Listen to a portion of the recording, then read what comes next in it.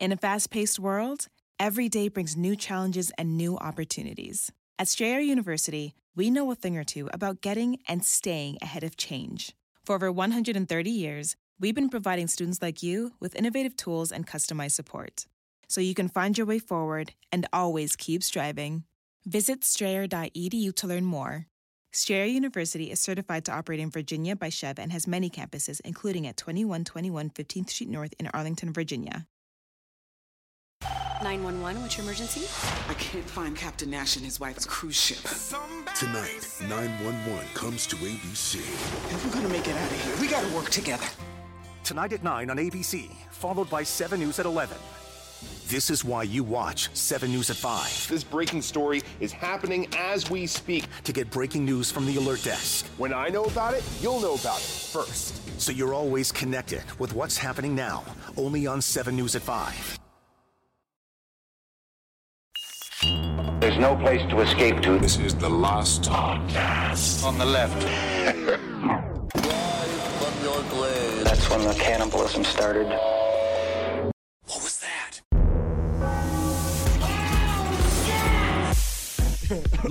Let's do a game of zip, zap, zap. Zip, zap, zap. That's what you want to do? Yeah, zip. Zap. Zip. Zip. No. Zip, zap. Zap. Zap. No. Zap. Zip, zap. It's nope. Zip. I fucking got an Uzi and I shoot you in the dick. Whoa. Like that? Is it like, you know, when the kids, when you play like rock, paper, scissors, then the kid's like, dynamite. Yeah, I do think kids nowadays are playing like Uzi, handgun, or grenade. And I'm not sure. I guess Uzi beats grenade, but grenade beats handgun. Mm-hmm. An Uzi definitely beats gun use instructor. That's for certain. Holy Lord. Saw that video. That hero that 9-year-old. guy didn't stand a fucking chance. Well, I would say when you give a Uzi to a 9-year-old, step back. Don't put your face right in front of where the gun is. It's kind of like that. It's like if you give a mouse a cookie. Right. You remember that book? It's like that. Mm-hmm. But in the end of the Give a Mouse a Cookie, I don't remember. It's been a long time since I read it. Does it kill the family? Yes, the cookie was full of drugs and other psychedelics, and then the mouse freaks out and gnaws down your face. I just saw the cat. The cat is like 10 times its size, and it's got an Abraham Lincoln's face to it, and I just gotta fucking kill it. I gotta kill it. An Abraham Lincoln-looking cat. Murder it. Welcome to the show, everyone. That's Marcus Parks. I'm Ben Kissel. We're joined from all the way from beautiful Los Angeles by a It fella. is raccoon adventurer Henry Zabrowski. I will put this way. So I'm now living in Silver Lake, California, which is very friendly, sort of hipster community out here in Los Angeles. But what I will say is that number one, people are suspiciously nice. Oh, I hate that. Someone gave me their table at breakfast. What do you mean? They were like literally like, "Oh, you need a table. Oh, we should have been done anyway. You can sit at our table." They're cultists. They're all cultists. Exactly. They're trying to recruit you into some disgusting sex ring. And it's working. And second of all, the Hitler mustache is making a big return. I thought Michael Jordan was the only one that could pull off that Hitler mustache. No. Now you got kids with fucking like a weird Coca-Cola shirt on with a tiny little Hitler mustache and like and the gelled hair. They're dressing actively like Hitler out here. They're fine with it. Also, the raccoons do literally roam the streets at night, in roving packs. And I was told to get a stick because sometimes they will attack you on the street. You're told to get a raccoon stick. Yes. To carry around with you while you're jaunting around the neighborhood? I don't know what the fuck's happening in this city, but these raccoons are treated like royalty. They are let go. There should be a dude out here with a fucking scythe just cutting through these raccoons. If the Dan Aykroyd, John Candy movie, The Great Outdoors, taught us anything about raccoons, they're cocky, and they're assholes, and they're rude. I'm very excited about today's episode. This is going to be, it's a two-parter. This is the first half of chemical testing in the U.S. government. A little bit different than MK Ultra. This is about really finding the best chemicals to destroy the most amount of people. And who do we practice on? our own soldiers.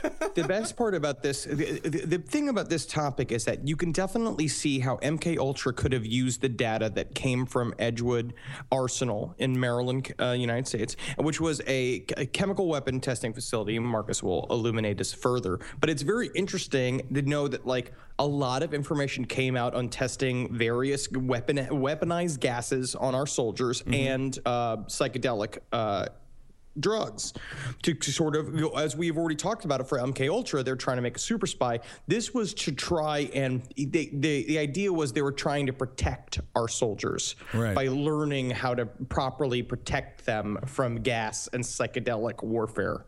And this, of course, this started after World War II. And if you remember our soldiers during World War II, they were kind of duds. And then we sent some people out to Vietnam, some of the coolest guys around, listening to Creedence Clearwater Revival and things like that. Well, they definitely were more violent in Vietnam. Yeah, they had to be. Except for on the beaches at Iwo Jima, because those people were like fighting with swords and shit. Yeah, it was a wild time. So the Edgewood Arsenal facility from 1955 to 1975 was a place where the U.S. Army Chemical Corps conducted classified medical studies. And about... Medical studies, huh? Medical studies, exactly. Very similar to Unit 731. This is, once we get into it, you'll not only see similarities to Unit 731, but you'll also see similarities to some of the Nazi medical experiments during World War II. With the Nazi experiments and with Unit 731, they were experimenting on their enemies. Yes. These were our soldiers. Yes, and while they did take a little bit more care than Dr. Mengele, they were still experimenting on United States soldiers. They experimented on 7,000 soldiers. They used more than 250 different chemicals. Here's an example of some of the chemicals they used. They used nerve agents like VX and sarin gas. If you remember sarin gas, there was a Japanese cult in the 90s that filled subways in Japan full of sarin gas. It was terrifying.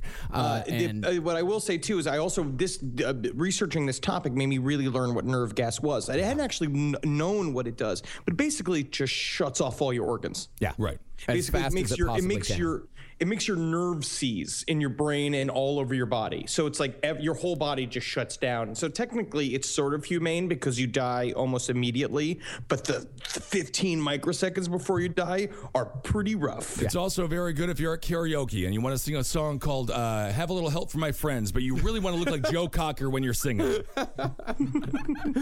The worst part about nerve agents, though, is not the people who die, but the people who are exposed to only a small amount of it. Say, you're in the World War II battlefield. You're out there in the battlefields of France. You're out there in the trenches. The guys that are in the middle of the gas cloud, they die instantly. But say you're on the very edge of the gas cloud and you only get a small, tiny, minuscule dose of it, you're about to go through an extremely painful time. Adolf Hitler, for example, was exposed to nerve gas. He went blind for 2 weeks. And when he woke up, World War I was over. Oh, he missed World War I. It's pretty sweet. And then a 0.0005 will automatically learn how to play the piano. So you don't know right. if it's going to be good or bad. Sometimes you that experiment turns you into Spider-Man, and sometimes that experiment turns you into Lenny from Mice and Men. Yeah, well, leave Lenny alone. I think Lenny's got a bad rap throughout history. Well, they also used atropine and scopolamine, which are scopolamine is the zombie drug. That is the most powerful drug on the face of the planet. What they use in South America in order for people to go and steal money out of their ATMs and fiddle with their balls. So they'll have a whole night of activity and not remember any of it. Yeah, I mean, that's kind of like Tecates, right? Yes. Tecates and 2 or 3 Xanax, and then you hit a bowl, and then the next thing you know, you've signed up for a blood drive. Mr. Zabrowski, I don't think we're going to need your blood here. You're highly intoxicated, and you're currently you're drinking some of it. But I have all this blood. It's in me. You're right. No, you're just cutting yourself right now, sir. They used irritants and riot control agents, tear gas, and the like. Of course, they used LSD, cannabinoids. They used pot, but they used highly concentrated THC, what we call oils today. Red oil. Yeah, red oil. Cool. And they used PCP, We'll get into that later. So much fun. Yeah, it's really so much fun. That's really funny what they do with the PCP. And they also used a chemical compound called BZ, which is extremely powerful. The effects last over a period of 3 days, and we're going to get into how they use that to really fuck with soldiers during certain tests. And how is this different than a weekend at Charlie Sheen's house? That is voluntary, and I think you know what you're going into with Charlie Sheen's house. That's true. Yeah. But Jenna Jameson isn't there just telling everybody how things used to be. And of course, they also experimented with alcohol and caffeine on those guys, although that was definitely on the lower end of the spectrum. Yeah, and I will say that I'm doing tests pretty similar to Edgewood in that effect in my apartment here in Silver Lake, California. Right. So some guys were just like full of LSD, other guys were sarin, and other guys just walked out of there being like, I love Colombian coffee. I can't get enough of Colombian grade coffee. Yes, I got to tell you, I can't tell any difference between the crystals and the ground coffee. This is unbelievable. That guy went on to become CEO of Folgers. Yeah, Edgewood went on to make all of those gotcha commercials from the 1980s, switching crystals for real coffee. Edgewood did actually do some good things. Before we get into the terrible stuff, Edgewood did do a couple of things to advance the cause of humanity. They were the first to design Kevlar vests, bulletproof vests. And they learned that the hard way each time. Right. That's the problem with that experiment. Well, we shot one guy without any vest, and then we put a shirt on somebody. They both died. What we need is we definitely just needed it's a clean testing area, so we had to have one with no vest at all. Yeah, what poor sucker has to be the first vest guy? Just stand there, we're going to shoot you. No idea if it works yet. All right, well, I've just been a lieutenant here for only 49 years, and I can't believe I remember I was cleaning this floor since you were a baby, Dr. Ketchup. How'd he die? He was a hero. Some of the experiments they used for mustard gas, that was the basis for early cancer chemotherapies. And there was a guy named John Clements. He made a discovery about how surfactants, which, that's detergents, household cleaners, behaved in the lungs, which saved the lives of hundreds of thousands of children. They changed the way a lot of those things were made. These things that were, because in the 50s, we used a lot of stuff that killed a lot of kids. Right. Because we just didn't test it. We didn't really know what it was. We just put a bunch of compounds together, found out that it took a stain out of a carpet and put it on the market. Right. But now, these were my problem. Were we killing kids, or were we making further generations of kids stronger? That's a good point. So the beginnings of Edgewood. Edgewood has been around since the early 1900s. It's been around since World War I, because, of course, World War I was when the most intense bout of chemical warfare that the world has ever seen occurred. Like, it was every single battle. Well, not every single, but most of the trench warfare battles were decided through chemical warfare, and it was horrific. It was the worst deaths imaginable. They also had no idea what they were doing. Gas mask technology was also way far behind, and so they were just put your underwear on your head. It's not even that much of an exaggeration. Johnny, you got to tie that scarf shot. It's like it's a scarf just wrapped around his face. Yeah, it is very like they were just shooting this poisonous gas out there, and so basically what Edgewood was started on the basis of was how to make war more humane. Which is fucked up. Yeah. It's very ironic. No, we'll hear much more about the justifications of these people later. This is what an Army private wrote in 1918 concerning Edgewood. He said, everyone we talked to on the way out here said we were coming to the place that God forgot. They tell tales about men being gassed. Burned. Gassed and burned. Yeah. You'd get a tight little girl walking around. She'd get all the boys real good, stiff and hard till you. It was this new syndrome. It's called the blue balls. Have you seen it? Your balls become so full of juice and semen they become blue to the texture. Well, it's a torture in and of itself. You're equating mustard gas to blue balls. So 1941, Franklin D. Roosevelt appointed this guy named Alfred Richards, who was a respected pharmacologist, to coordinate wartime medical research. Year after that, Richards decides, okay, we've been testing on animals for a long time, but we really need to use humans. Yep. Who are we going to use? soldiers. Yep, done testing on those pesky animals. It's time to up your game. Oh, and the testing on animals that they filmed a ton of this stuff. Like all of this stuff that we're going to be talking about today, like this is all well documented. A lot of the research that we got was from an amazing series of New Yorker articles. It was like these baseball. New Yorker articles, and then also this. Hold on 1 second. This is where the testing went, but another level though, like baseball. Remember, Babe Ruth was playing and Mickey Mantle, but then that was a fine game. What made it better? Jackie Robinson. They're stepping up their game. And also the documentary Bad Trip to Edgewood that features a lot, because they filmed everything. Yes. And they hit it. It's an hour long. It's an hour of basically just pure Edgewood material. And this shit is fucking psychedelic. It's just like, yep.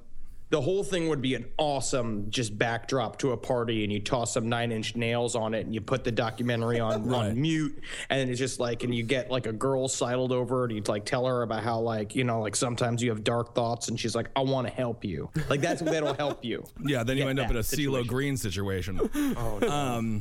But that is funny that you mentioned that. I guess we'll get into more of that in part 2.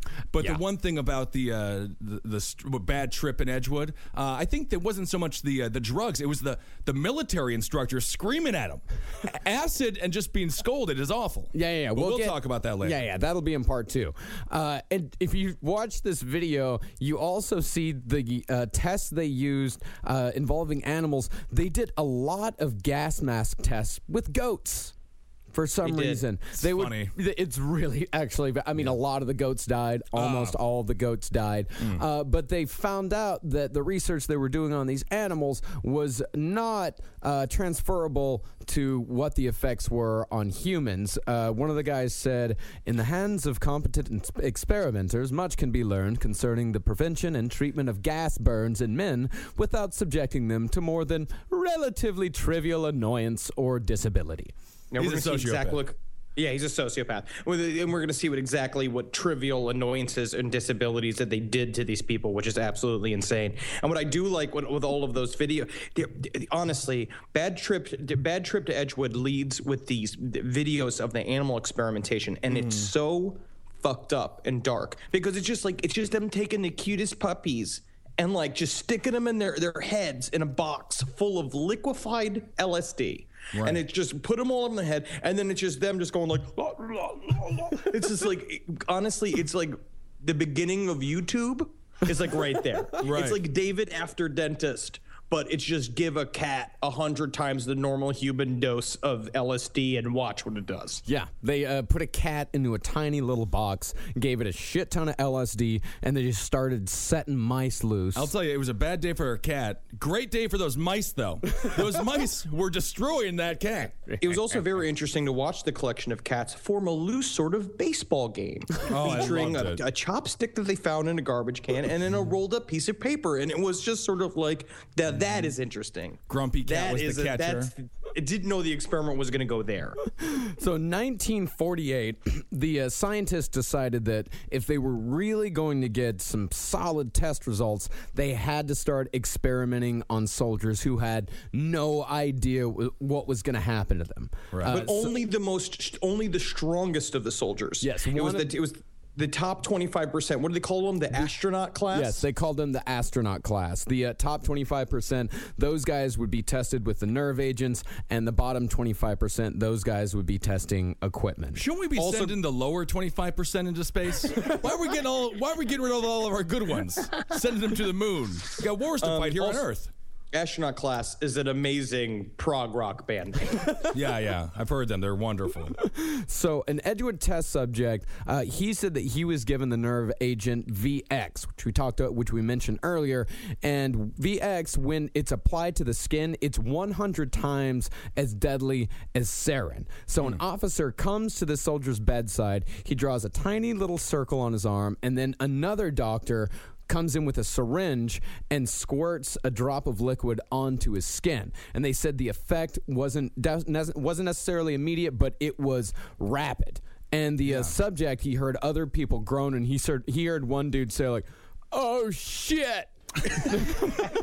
It probably just sounds like. Have you ever heard Eddie Larson from Roundtable's story of the time when he was serving as the head of this graduation chair, and he had to like organize the graduation ceremony, and he was to lead this group of kids, and he went over to they were all going to do acid after graduation, and his dealer went up to him, and he was just like, okay, here, I'm just going to put these on these tabs for you, and Ed held the tab, and then he missed and squirted the whole bottle onto his hand, and so he just became a tripping madman. And just imagine that.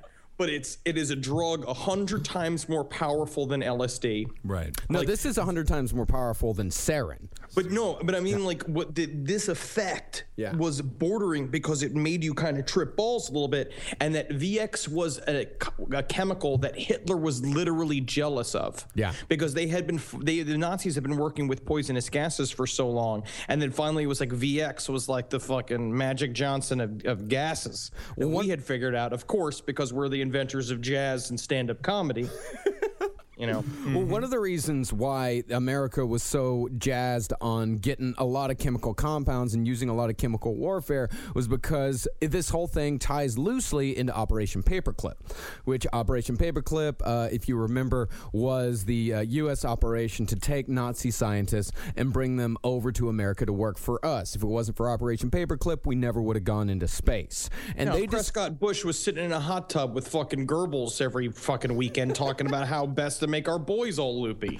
That's all they did. It was like, technically, they were like party masters. You know what I mean? Like, they were just like, how are we going to make these boys trip nuts this week? And he's like, well, what we used to do in Germany is we used to cut the penis off of one of the twins and see if the other twin felt it. And he's just like, they did. How about just like weed oil? Yeah. Now you can stream the live TV you love for just $40 a month with Sling TV. Get your favorite channels and shows for the best price. If you want live sports, Sling has all the football playoffs and pro and college basketball. Stay up to date with breaking news from around the world with MSNBC, CNN, and Fox News. Sling also has reality, TV, popular entertainment, kid shows, and more. Sling costs almost half as much as other live TV providers, so you can watch more and pay less. Sling is easy. Sign up in minutes, stream at home or on the go on up to 3 devices, and record up to 50 hours with included DVR space. Get flexible channel lineups that put you in control. Pause, change, or cancel your service at any time.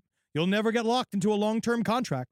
Check out Sling.com for special offers. Sling, the live TV you love, for a price you'll love.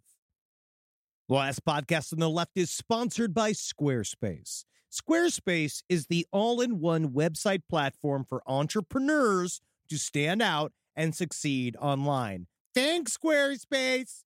With Squarespace, it's easy to create a beautiful website, all on your own terms. Don't let anybody tell you what to do. This ain't your mama's website platform. It is, actually. It's actually be very easy for your mother to learn. You don't want to miss Fluid Engine. It's a next-generation website design system from Squarespace with reimagined drag-and-drop technology for desktop or mobile. I thought it was just the name of what my blood pressure medication turned me into. I'm peeing. Now, my goals for the year are I have 2 warehouses filled with horse picks. Now, I know a lot of people, obviously this bit has been done, but the Zendaya Centaur picks are not going anywhere, and I've been trying to get the Judge Reinhold sitting on the Clydesdale line out. I need these moved, okay, because I have to move into the storage unit. Let's just say there are problems at home.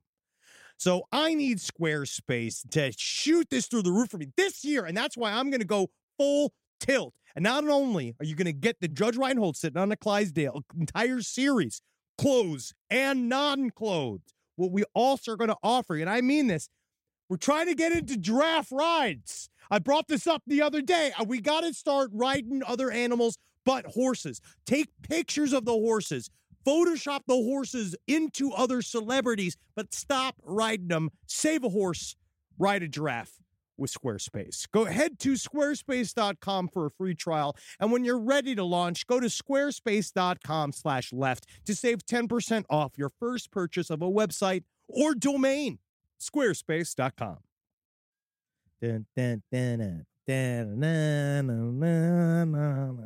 It's sports. Prize Picks. Football season may be over, but the action on the floor, it's heating up. Whether it's tournament season or the fight for playoff home court, there's no shortage of high-stakes basketball moments this time of year. Yeah! Toss that rock. Come on, guys. Yeah, pass it around. Get on the excitement with Prize Picks, America's #1 fantasy sports app, where you can turn your hoops knowledge into serious caps. Whether it's hula hoops or earring hoops, you're going to know everything you need to know about sports. You can now win up to 100 times your money on Prize Picks with as little as 4 correct picks. Conference tournaments are here, which means the biggest moments in college basketball are getting closer. Basketball. Prize Picks even offers injury insurance so that your entries stay in play even if one of your players gets injured. I sure wish that Bobby Bonilla was still in the game, because I would pick him to go all the way. Can you imagine if Bobby Bonilla played basketball? Woo-wee, dog. Then it would be more like baseball, but Bobby Bonilla would still be crushing it in the contract game.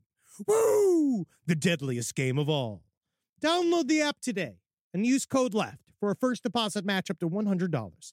That's code LEFT for a first deposit match up to $100. Pick more, pick less. It's that easy. Yeah, they were sort of like that party monster character. So the guy that was given the VX, he said that there was a radio on in the room, and he said the words made very little sense. He said there was a very calm disassociation from his environment. They gave him food, and he said that he had no idea what to do with the utensils in front of him. And he said as the test continued, this wave of tension just came over him, and he said that all of his nerve endings felt like they were being crushed in a vice. And this is from a tiny little drop on his skin. Imagine if this stuff had been weaponized and put into a gas and sprayed out over a battlefield. Then no one would know how to eat. And then they couldn't stab us with those forks that we were fighting with. Send it to Wisconsin. Yeah. Send it to them. The other thing is like this is just a high I've been searching for so long. You know what I mean? I've been smoking this medical weed out here, this strain called Charlie Sheen, and it makes me like I'm like on top of a lamp. I'm like on top of a lamp, crouched like a gargoyle after I smoke like a bowl of it. Seems a little warm though. What condition did you tell the doctors that you had in order to get medical marijuana? I said that I was looking to get kaleidoscope vision, and that normal vision is too boring for me, and that I'm too fast. I said the people keep telling me that I'm too fast and I'm too active, that I'm too productive. Oh wait, we'll just put you down as a speedy creative then. That'll be good. So at Edgewood during these gas tests, they had an actual gas chamber that they used. The whole thing was salvaged from a World War I Navy ship, which means it was airtight. The walls were extremely thick metal, and the only window outside was a nice little porthole. And this is where the Unit 731 thought came into my mind, where they used to put them in the chamber, pressurized chamber, and turns out humans don't like a lot of pressure. That's why we live right here on Earth. No, we pop like little grapes. Yep. The other thing is it's like, I feel like, should we not have learned from the term fucking gas chamber? Should we not have learned from that term at this point? Can we call it like, this is our gas nook? Have you seen our gas nook? I would just get rid of gas in general. A human refrigerator or just a playpen.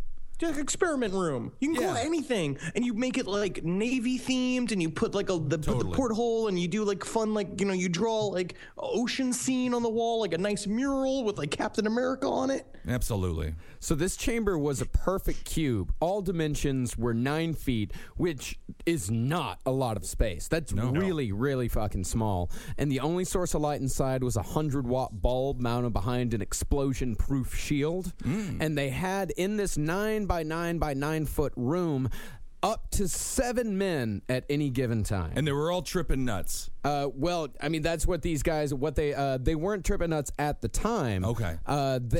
These guys, they participated in chamber tests, and they told them when they were going to go into this chamber, they told them that they were going to be testing summer clothing. Ooh, so it was like a J. Crew catalog? And they're just going in there with their Nantucket shorts on and fedoras, just being like, no, this is going to be a fun party. I hope Barbie's there. And they were told that they were doing this in exchange for extra leave time before being sent overseas.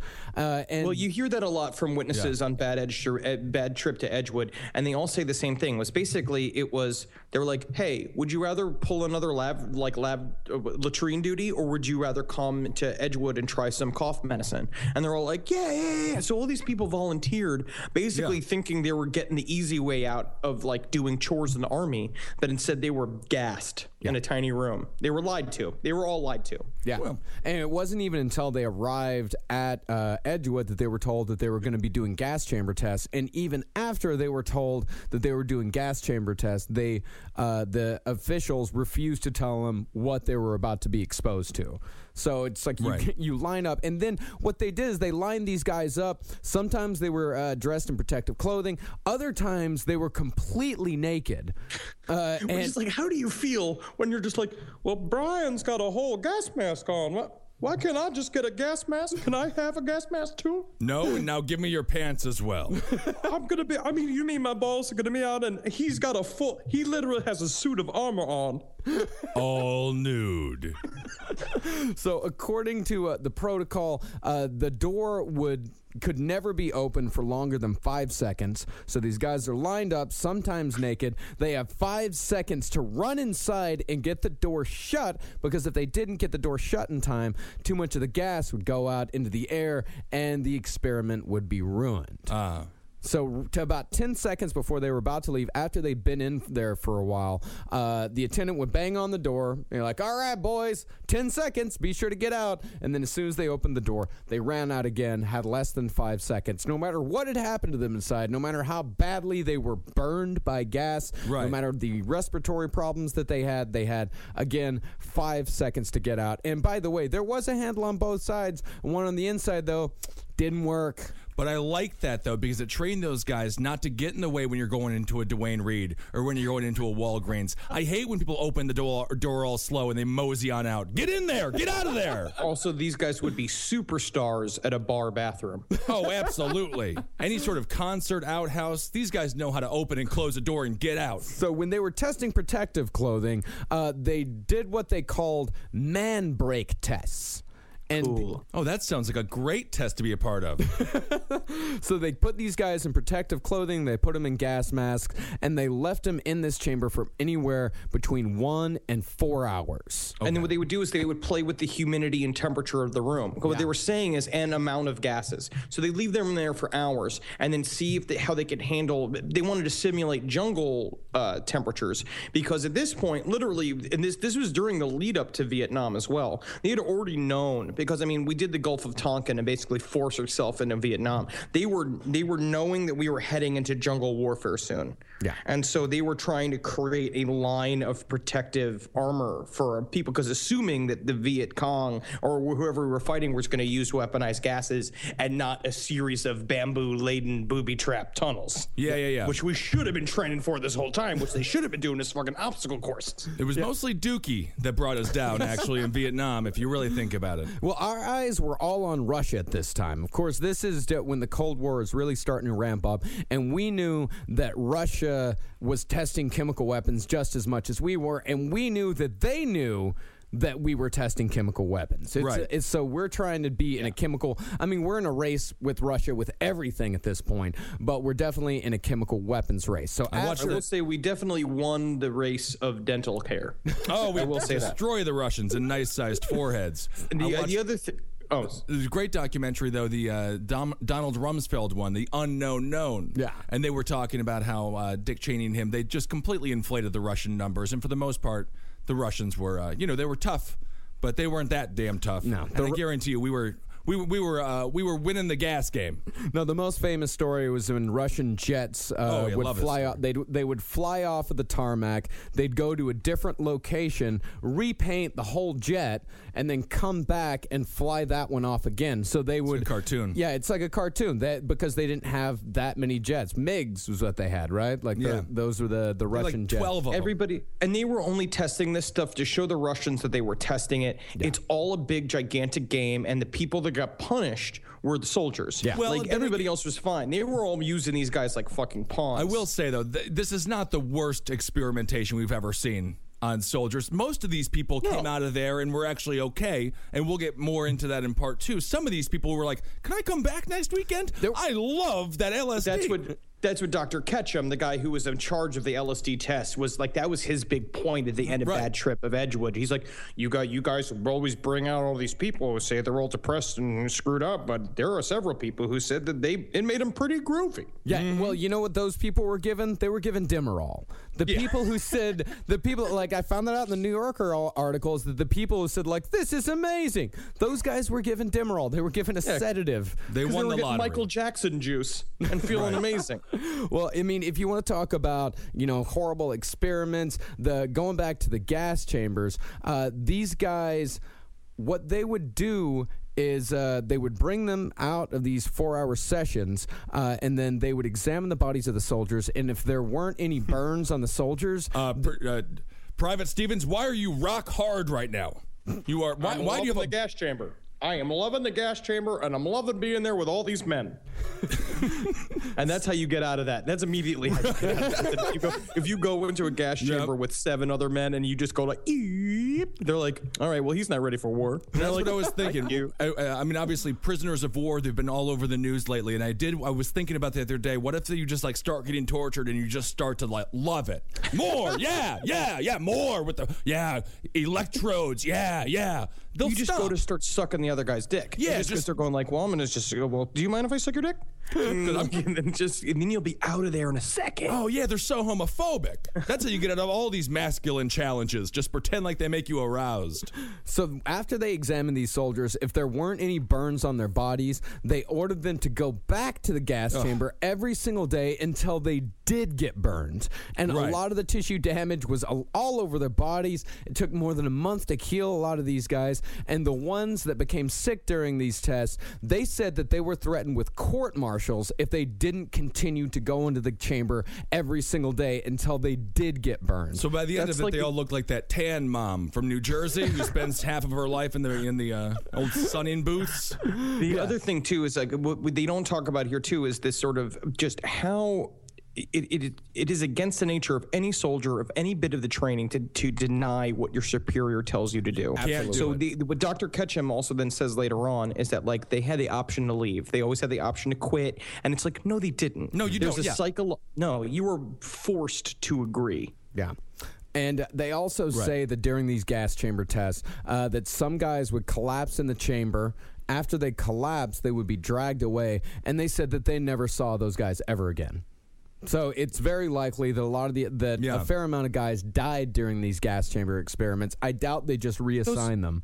Marcus, those guys were sent to that big, awesome soldier farm upstate because there was room for them to run and stay, right? Mm-hmm. Yeah, and that's also what happened in World War II with all the people that were put on the trains. Yeah, they went to a mountain land. Having a great time somewhere in Aruba. Mm-hmm. Yeah, I've heard that. And even though we don't know how many people were tested during this time, we do know through records that the Chemical Corps Medical Division, they sent letters to more than 1,000 soldiers, and they thank them for, quote, subjecting themselves to pain, discomfort, and possible permanent injury for the advancement of research and protection of our armed forces. But they really did. Yeah. They really did. Again, thousands of kids were saved because of these things. And I do want to say this about Edgewood, is for the most part, this is a very good example of the road to hell is paved with good intentions. Mm-hmm. Because all of these scientists came out and they all also, of course, because it was their jobs to defend it, but they all say the same thing of just being like, we were doing this for good reasons. We were trying to defend against gas attack and against these types of things and figure out how to make a weaponless war but they're just all so stupid. But that being said, though, at the same time, they had no concern for these players. They're like an athletic director in a major NCAA football program who gives a full scholarship, and the guy stubs his toe or breaks his ankle. He's like, oh, I'm sorry, got to let you go. You can no longer help us win. I mean, they had no concern for these soldiers' lives whatsoever. No. There was a bottom line. And the big thing, too, is where this VX came out of, which I find really, one of those, fucked up things, is that the reason why sarin doesn't work very well is because it doesn't have a long shelf life in terms of being lethal, is that once you release the gas, once it disperses, it's not lethal. So it's basically only works the first time you shoot it. And so VX came out as a thing of being kind of making it more napalmy, which is we're going to make sure that it comes out and it sticks to them. And it's 10 times more lethal. When God was creating semen, he had a similar problem. And that's why now semen is so sticky. I remember that old psalm. Slick was the semen that didn't make a babe. Sticky was the semen that made Solomon's hair. You know what I mean? That's right, Henry. I didn't know you read the Bible. I went to Catholic school. Very good. Well, the government not only tested on soldiers, very quickly, just a quick reminder that the government also tested on regular United States citizens. In 1951, they sprayed a bacteria over San Francisco in which 11 people were hospitalized. Marcus, one died. Get more into this. The general public was not informed that this was going to be happening. God, no. And there are plenty. There are things that happened in St. Louis that people, it's still rumored, but there are definitely some that are very confirmed, such as Operation Big City, which they did here in New York and cities all across America. But us here in New York City, we were definitely the ground zero for it. That was in February 1956. And they would fill light bulbs, right, for all intents and purposes, with bacteria, and just drop them down in the subway system. Yeah, they would fill light bulbs with bacteria, and they'd throw them in front of trains so they could see how fast the bacteria could spread. Which didn't give a shit. And we've learned, and when we were first talking about MK Ultra, we learned the story because it was their favorite thing to do was, because the idea is that they wanted to see what the true effects were. So they didn't want to let anybody know that they were being dosed. So CIA members were dosing each other with LSD and different drugs all the time. And this is Operation Big City is where the story came from of the CIA operative who was dosed and then committed suicide by jumping out of a window. And they had these connections to whorehouses in New York where they would help them dose Johns. And we cover that a little bit. Yeah, we've covered this in our chemical war. We had a chemical warfare episode a long time ago, and we also covered a little bit in MK Ultra. But I mean, it does. I don't know if the CIA introduced crack in the 70s or 80s or whatnot, but it certainly doesn't seem like it's outside of their wheelhouse. They literally were testing unbelievably dangerous bacteria on random strap hangers in New York City. And all of this is documented, and all of this was tried in court. These people were paid reparations. The federal government, 22 years later, after somebody died, I forget the name of the fellow, finally was just like, sorry about that. Yeah. And they also gave the family $675,000 in reparations for that. I'll take it. Yeah, that's the thing. So in 1947, this guy, Alsop Corwin, he was consulting for the government as far as chemical warfare went, and he just kind of said, almost as an afterthought, he said, one rather spectacular possibility should certainly be called to attention. This is the possibility of producing mass hallucinations and uncontrollable hysteria by intoxication. It was a throwaway line. It was just and this is also interesting. Well, that was we could probably produce mass hallucinations and uncontrollable hysteria. But, in the end, we would need some kind of awesome rock music to supply that as well. Right. I was going to say, I think the chapter head was how to make 4th of July better. That's the problem, is that if you take all the sinister stuff out of this, I'm just be like, fuck yeah. I know. Up, man. It doesn't matter what we say. I'm still sort of I'm going to volunteer. Yeah. So this guy, L. Wilson Green, he took that sentence and he ran with it. He combined that sentence with all of the Army's research that they had done over the last, 30, 40 years on nerve agents. And he wrote a classified report. It was called Psychochemical Warfare, A New Concept of War. And I think this right here, we talked about it earlier, but this little paragraph right here, this is the basis of all of this. He said, throughout recorded history, wars have been characterized by death, human misery, and the destruction of property, each major conflict being more catastrophic than the one preceding it. I am convinced that it is possible, by means of the techniques of psychochemical warfare, to conquer an enemy without the wholesale killing of his people or the mass destruction of his property. Let's blow people's fucking domes apart. Yeah. Yeah. I was just like reading all this last night and just fucking listening. I looked up a bunch of Hendrix and I was just getting high as shit. Yeah. And just listen to Hendrix just going like, woo, woo, I'm working in the army. Well, a lot of people do believe that Jimi Hendrix was a CIA experiment. Yeah, it's very possible. Hey, man, it's a pretty fucking groovy one. And I'll take 9 more of them, please. Yeah. Because it's better than whatever Iggy Azaleas are going on right now. What is the logic here from this guy then? So again, like you were saying, the road to hell is paved with good intentions. He was trying to create a more... He was trying to create a war without killing.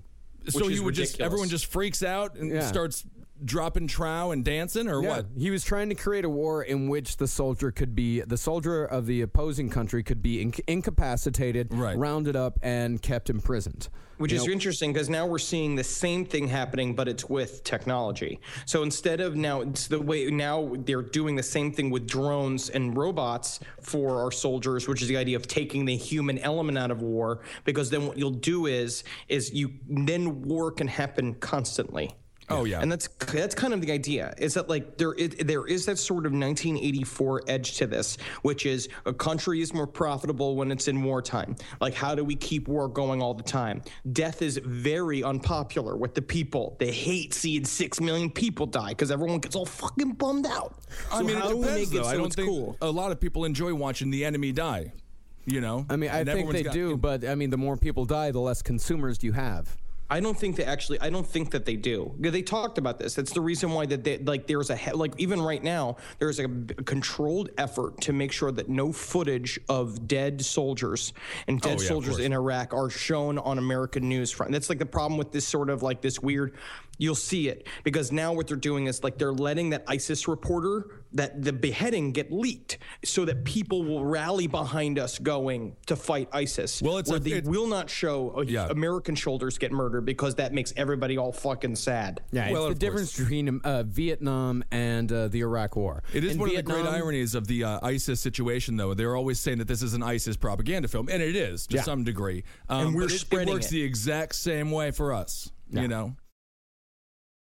Hey, did you know Fast Growing Trees is the biggest online nursery in the U.S. with more than 10,000 different kinds of plants and over 2 million happy customers in the U.S.? You can grow lemon, avocado, olive, or fig trees inside your home, on top of the wide variety of houseplants available. Fast Growing Trees makes it easy to order online, and your plants are shipped directly to your door in 1 to 2 days. And along with their 30-day Alive and Thrive guarantee, they offer free plant consultation forever.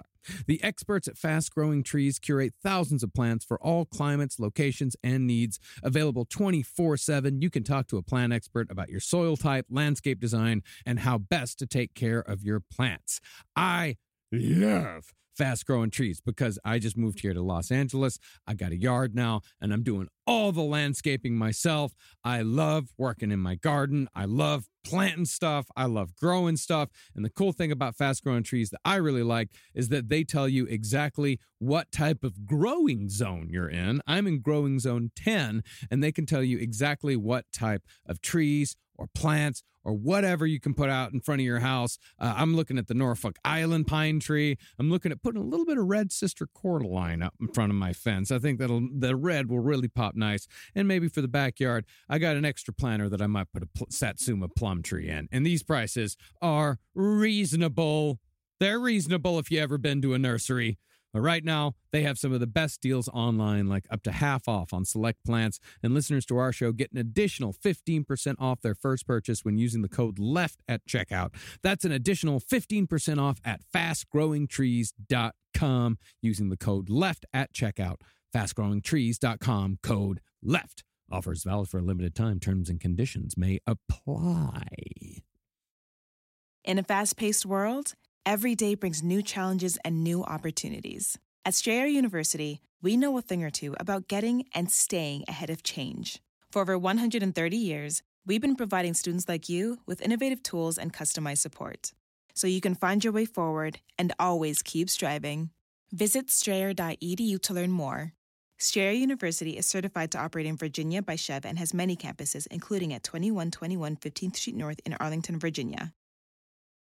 Planning an international trip and want to learn the language of your destination? Then check out the language learning program Rosetta Stone on desktop or as an app. Rosetta Stone is designed to immerse you in the language you're learning. Plus, the True Accent feature even gives you feedback on your pronunciation. Don't put off learning that language. There's no better time than right now to get started. For a very limited time, listeners can get Rosetta Stone's lifetime membership for 50% off. That's 50% off unlimited access to 25 language courses for the rest of your life. Redeem your 50% off at rosettastone.com today.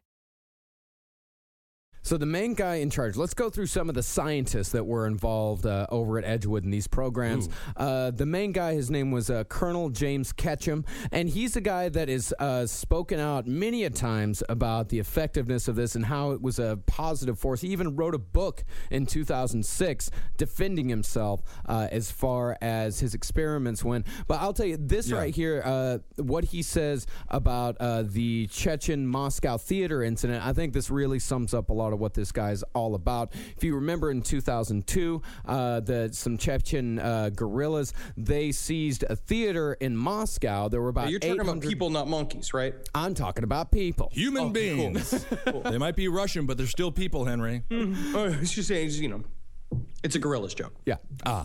Yes, okay. I got it. I didn't. It went right over my head. Yeah. What do you, real quick, Joe, what do you think about those videos, those ISIS videos? And we'll talk about it on Able Against Top Hat, but do you think those are staged? I think that part of it is, yes. Right? Because there's no way you can behead somebody with that little knife. No, and not that quickly either. Right. It takes dismembering a person is very difficult and very time consuming. And we're helping them make it. I wouldn't be surprised if you got fucking, what's his name back there? You got Francis Ford Coppola filming the whole thing. You think Coppola's in on it? Nah, I think Tom Savini. I think Nicolas Cage would be asking for a role if Coppola was involved. No, they got Tom Savini back there working for him. They've got a gun to his daughter's head. And say, fucking the crotch do it like the from thing. Desperado. The crotch gun from Desperado is like fully loaded, and he's like, we make these for real.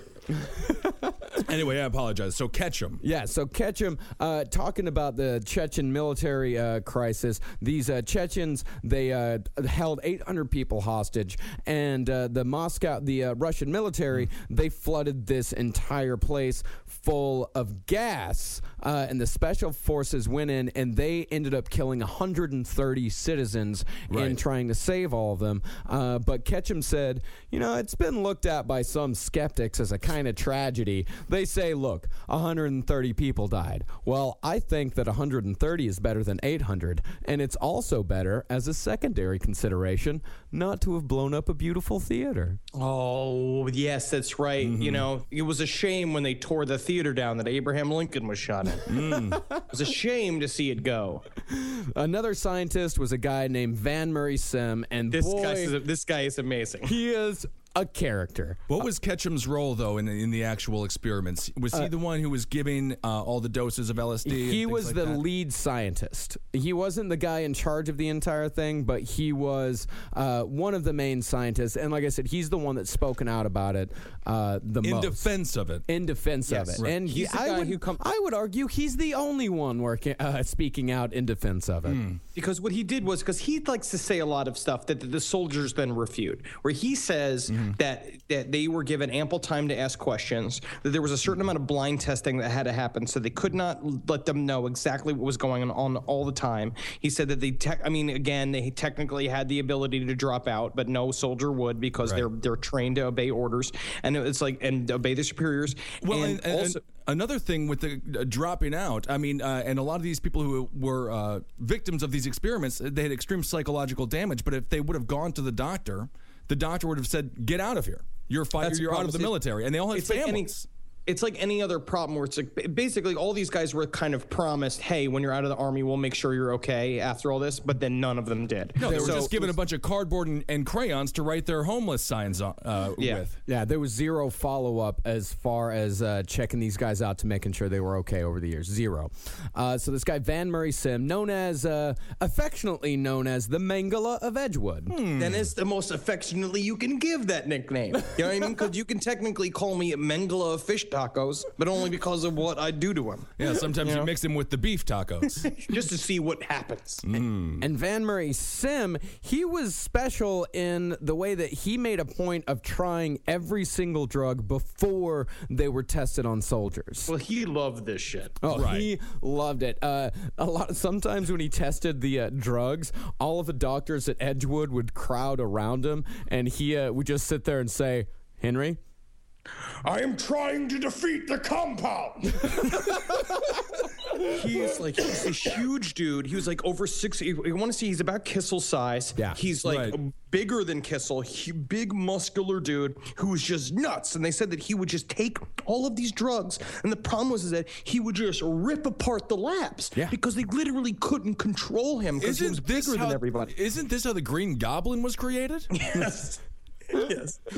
So this guy in 1953, he'd been working not only with the military but also with the New York State Psychiatric Institute. He traveled to New York City and he gave a bunch of this compound called EA 1298, which was a version of mescaline, and the doctors who had a secret contract with the U.S. government injected it into a guy named Harold Blower, who was a professional tennis player. Oh. Now that is a bad right turn for a professional tennis player. Technically, you should be doing like camera commercials, like Andre Agassi. Right. And he was actually just in this institute just for depression. It never told that he was part of a military experiment. And what happened to him after he was given this drug? In this order: shock, coma, death. Yeah, he died. He didn't go on to win Wimbledon, huh? Wimbledon. You tell me you kind of tennis player was in Wimbledon. Wimbledon. And even the people at the institute, they didn't know what they were giving this guy. Sim just walked up to him and was like, "Hey, give him this shit, see what happens." And since they had signed a contract, they had no choice but to do it. And one of the researchers actually said, this is a direct quote, he said, "We didn't know whether it was dog piss or what it was that we was giving them." Jesus Christ. Yeah. But also, the thing about these guys, too, is that, like you remember, every time these guys got a dose of something, it is 100 times more than what you would normally do. Like literally 6 to 100 times. It's pure. Yeah. It's kind of like how when the government does tests on like marijuana and their big things, it's like people who smoke upwards of 10 marijuana cigarettes a day. And it's just like, if I smoke 10 joints a day, I wouldn't move. You might become a great rapper. You never know. Maybe.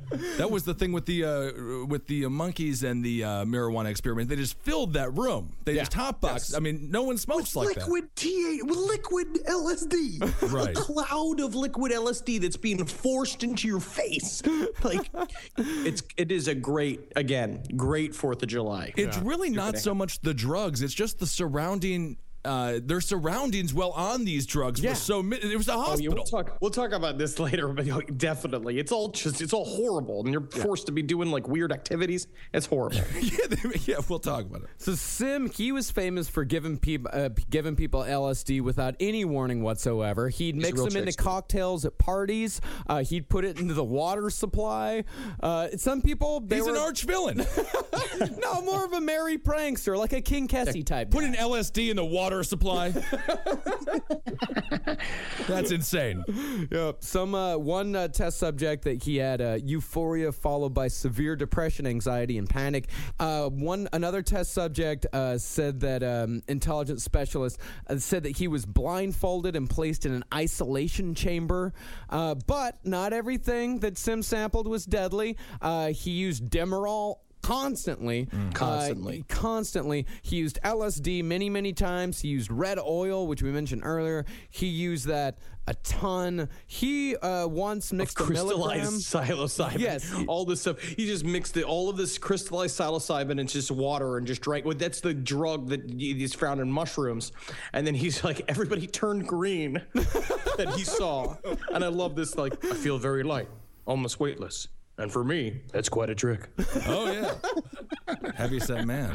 So can you imagine also just being like, oh, man, I got to go out to coffee with Dr. Sim this afternoon. I better clear out my next 3 days. Yep. I never know what to me. Does this water taste like purple to you? So it better taste like purple. I put a whole bunch of purple in it. Oh, whoa. I'm supposed to go to the fucking DMV, man. Come on, man. You don't got to drive when you can fly, my friend. Store, man. So in 1959, they took all responsibility for volunteers away from Sim. Yeah, all responsibility. And they eventually gave him the title of chief scientist, which was nice. Mm-hmm. And You're king of the scientists. And he's like, thank God I've already made this crown of coffee stirrers. Only in the U.S. government, when you continually mess up, you get promoted. Yeah. That's insane. How many times you poison people with mescaline and eventually become the boss? Yeah, you're the chief now, so.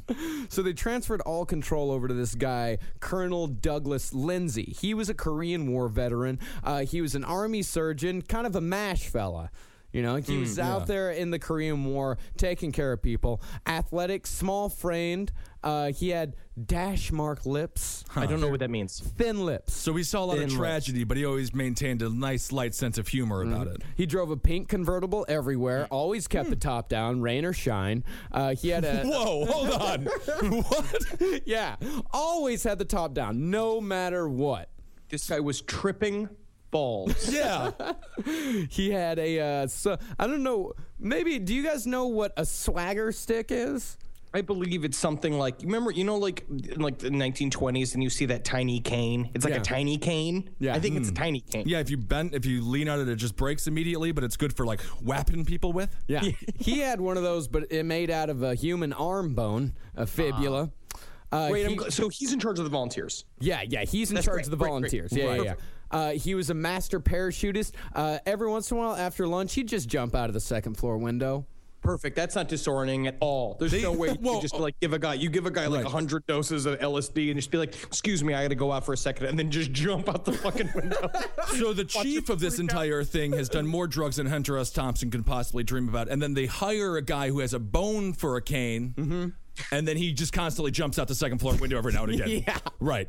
And he also used to play little pranks. He would just be casually having a conversation with someone. He had a little beaker of VX next to him and be like, all right, well, let me show you what this does. And he'd just dip his finger into the beaker of VX. He'd rub it on the back of a shaved rabbit. And then as the animal died, because it died very quickly, he'd just walk around the room and stick his finger in a martini glass and just kind of swish it around and be like, that's fine. Can you imagine having to put in like off days, like for work with this boss, and like going up to him just being like, hey, so I'm trying to go out to Wisconsin for like a week to see my aunt or something, so can you just sign this release and stuff? He's like, just wait here a second.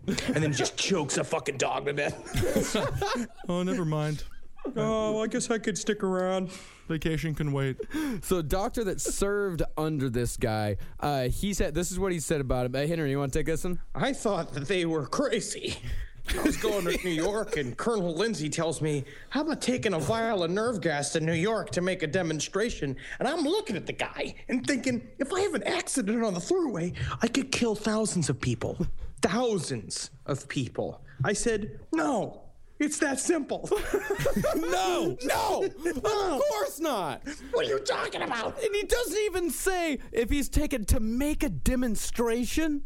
I just imagine him just stirring a martini, and he's got like one of those like pink like bandolero hats on, and he's wearing like just overalls with no clothes underneath it, just going like, hey, how about you get that nerve gas and get a trip to New York, huh? Take it on vacation.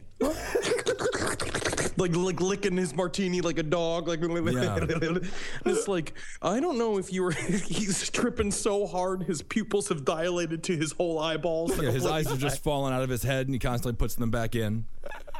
So as far as the psychochemical research at Edgewood goes, as I said at the beginning, these guys did Kevlar research. They did research on, human respiratory systems. It was a relatively small part, but there was also just a bunch of weird shit going on. One day, this guy Ketchum walks into his office, finds a huge barrel sitting in the corner, an oil drum barrel. It's just sitting in the corner, has no idea why it got there or how it got there. So after barrel, huh? What's that? This is a table? What is this? I don't care. Martini time, martini time. So after a couple days, his curiosity gets the best of him. A couple of days, yeah. They're army guys. They're taught to not question things. At some point, don't you just look around and be like, where did we go wrong? What happened to us, guys? So he finally, late one night, he opens it up and he looks inside and he found dozens of these small little glass vials, and every single one of the vials had filled to the brim with pure LSD, and he calculated later what the street value of this barrel was. $1 billion. It also had 200 fake mustaches, a bunch of Vaseline, a bunch of live canaries in there, all just shit. Because the idea was that you open the barrel and the canaries fly out, and that first fucking trips you up. That's and then cool, you got to yeah. dig through the fake mustaches and be like, what the fuck is this barrel of fake mustaches? And then nothing but pure fucking trippy dippy saliva town for yourself. And then at the end of the week, the barrel vanished. No one said anything to him about it. No one told him what it was for, why it was there. Where did it go? I mean, fuck, I don't know. The water supply? That's the only for that much. He said he said that there was enough LSD to get several 100 million people high in one barrel. So cool, man. Yeah. So, I mean, who knows? Where was this when I was at Florida State? I know. I was just going to... This sounds like So, not surprisingly, no matter what Ketchum or the other guys said, it was actually fairly difficult to get volunteers for this entire thing. So, they actually... And this is another fuck-up the government has done again and again, is that they established monthly quotas to make sure they had enough research subjects. And anytime you suggest quotas into any sort of government system, and hell, any sort of system, then people that don't, you're going to lie to people. You're going to fuck with people, and quotas have to get cut, and they have to make their quotas. So they're going to do whatever it takes to make the quotas, which is telling them you're coming here to test summer clothing. You're coming here to you're testing cough medicine. They started lying to these guys and not telling them what they were, and they would just show up into a doctor's office and get stuck with a needle, and they would be like, "What are you sticking me with?" And they're like, "That is classified. We can't answer that." Right. Yeah. And then they'd leave. Yeah, they tell them it would be human behavioral studies, equipment testing, medical research, and they'd always... They didn't lie to him. No. I mean... Technically, no, but that's like saying, I didn't cheat on you. I cheated with you because you were in the same house. And they'd always tell them, you're going to get a bunch of shore leave. You're going to get 3 days leave. You're going to be in Maryland. Man, you can go to New York City. You can go to Washington, D.C. You can go to Boston if you want to. I would not go to New York right now. We just gassed the streets in New York. So you want to go to Boston, maybe. That would be good. Yep. And anytime that they left the entire time, they get a letter of commendation. And not only that, they'd also get time away from Vietnam. They wouldn't have to. You get 2 weeks away from Vietnam, and they tell you you're just going to be hanging out. You're going to get a shitload of leave. You're going to take that. And they say, oh, yeah, you got to do is you got to put on a gas mask hat, and you're going to be running around. No, it'll be fine. Don't worry about it. Man, those guys were really damned if they do, huh? Damned if they don't. Vietnam or going and getting drugged up by the U.S. government. Yeah. I'll tell you, my dad had my dad volunteered for Vietnam to get away from his horrible family, and then they just put him on a submarine looking at Cuba. And he literally lived like McHale's Navy. They just played pranks and got drunk, and and the commander would just grind them in like Zabrowski. When they actually did tell them that they were about to get something fairly serious, I could say okay, we're gonna give you this gas. However, the worst that's gonna happen, you might get a runny nose, your chest might be a little tight. It'll be fine. Possible death. Yeah, and this guy, John Ross, in 1961, he said that he was given Soman, which is another nerve agent, and he said only when the needle was already in his arm did he overhear a doctor saying, you know what, that's actually lethal. That could be lethal. He's putting it, Johnson, what is this thing? It's I don't know, I think... All right. I think it may be lethal. I'm not really sure. All right, well, so anyway, you guys want to go out for lunch after this, or? What was that? What was that? Oh, nothing, Mr. Ross. Absolutely nothing. Don't worry. There's nothing. I mean, there's something kind of lethal about this. I'm not really sure what it is, but it's fine. It's fine. It's maple syrup. We're putting maple syrup in you. So, Andrew, do you want to read the what John Ross said? What actually happened to him? I started having convulsions. I started vomiting. One of the guys standing over me said, "We gave you a little too much." They told me to walk it off. I started to panic. I thought I was going to die. Yeah. And for years, and then Dean Warmer came in and shut down the whole operation. This Animal House has to go. It really does have that kind of atmosphere. It has a frat house feel to the whole thing. It's like a wacky madcap John Landis movie. It really is. Yeah. But it just destroyed these guys' lives. Yeah. So hard. Yeah. And on the next episode, we're going to get into the actual LSD experiments. We're going to get into how badly these guys were fucked up for decades afterwards, and finally the government getting a little bit of comeuppance for what they actually did. Yeah. All right, well, let's just leave it there. Very informative so stuff. this week, I'm glad if you were sober, it's a good one to be sober for because you got some information. But next week, when that episode comes out, before you even fucking open up your computer, you're going to want to roll up a fucking thick old horse leg for yourself and put it down yourself into your throat hole because we are going to trip you the fuck out because these guys tripped nuts.